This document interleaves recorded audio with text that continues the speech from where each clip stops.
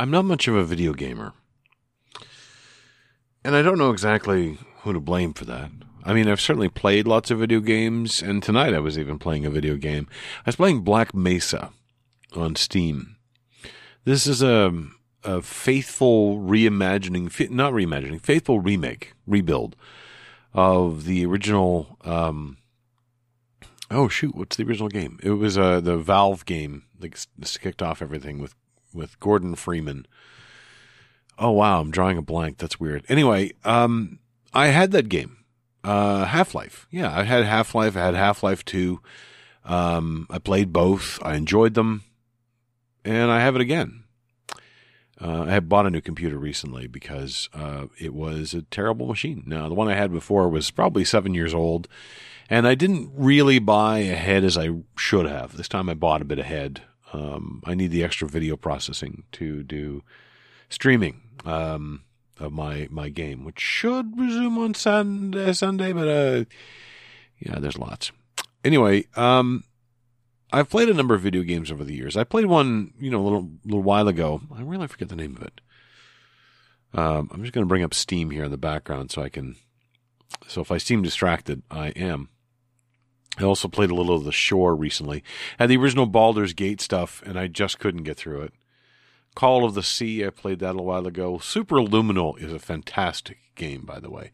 Superluminal is a 3D puzzler in which the main conceit is that perspective is reality.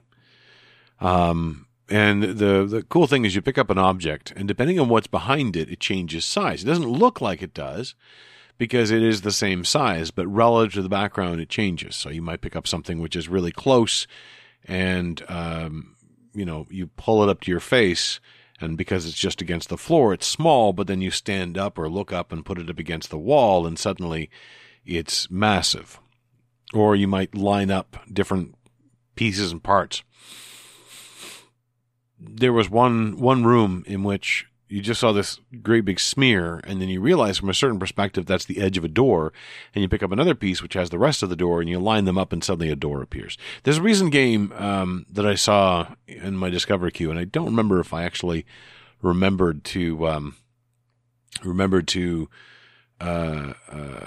actually save it in my Discover queue. I hope I did, which takes that even further. It's a game where you hold up a photograph or a painting. I'm not sure which. It might be a painting.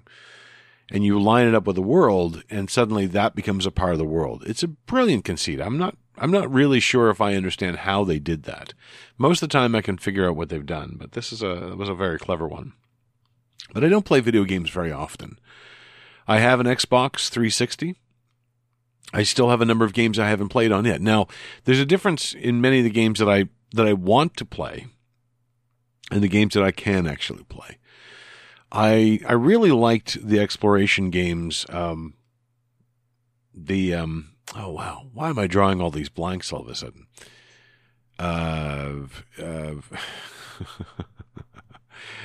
Wow, that's terrible. The basic premise of the game is you are in the modern day sticking your head into a computer and taking over a historical figure in a simulation. And they have different time periods in which you're taking them over, and theoretically the simulation is really kind of a replay, a recreation of historical events to try to find out some secrets. It's like 3 words. There's an A somewhere. I'm just drawing a blank. Anyway, it's a great series. I have 4, I think, of them for the Xbox 360. But the problem with a game like that is they are very extensive. And so I forget what I've done. I don't get a chance to play video games very often, so I forget what I've done. The Shore, by the way, is a first-person walking simulator. There's a little bit of combat, but I'm trying not to yawn, pardon me. It's for the experience of playing it, and honestly, it creeps me out a little too much. There's too many jump scares, really. I want to stare at the mystical, weird backgrounds and stuff, but instead I'm having to run and shoot things, which is funny because I do kind of enjoy that kind of game. Just looking at my list of games here. Call of the Sea was the one I was trying to remember that I played recently. A really good game. The Turing Test was a run and gun kind of game. Well, that's probably not the right term. Really good game. Had a bit more philosophy behind it. First person shooter, essentially. But I don't know. I was thinking about, I have a better machine now. I could run bigger games. And what do I want to play? I want to play something which is something I've already played. Black Mesa, which is very unlike me. I don't like repeating myself. I don't like repeating experiences, even good ones. Partially because if it was a good experience, it's now a good memory. And if I try to do it again, I may discover that my memory was faulty. I may discover that, there were things I didn't remember about it that were worse. And also, there's just too many other experiences I want to have. I don't watch a movie more than once. I don't read a book more than once. And I wouldn't play a video game normally more than once. The exceptions are, I have on here XCOM 2. XCOM was one of the most brilliant games, and it was one I could pick up and drop. I could play for a while, go through scenarios, and probably be able to pick it up in a month when I've forgotten about it. But I love the experience of a video game. I love that sort of storytelling that can be wrapped around it. I love the interactivity of it. I love the visuals. And I just don't know if I want to play video games. It's weird.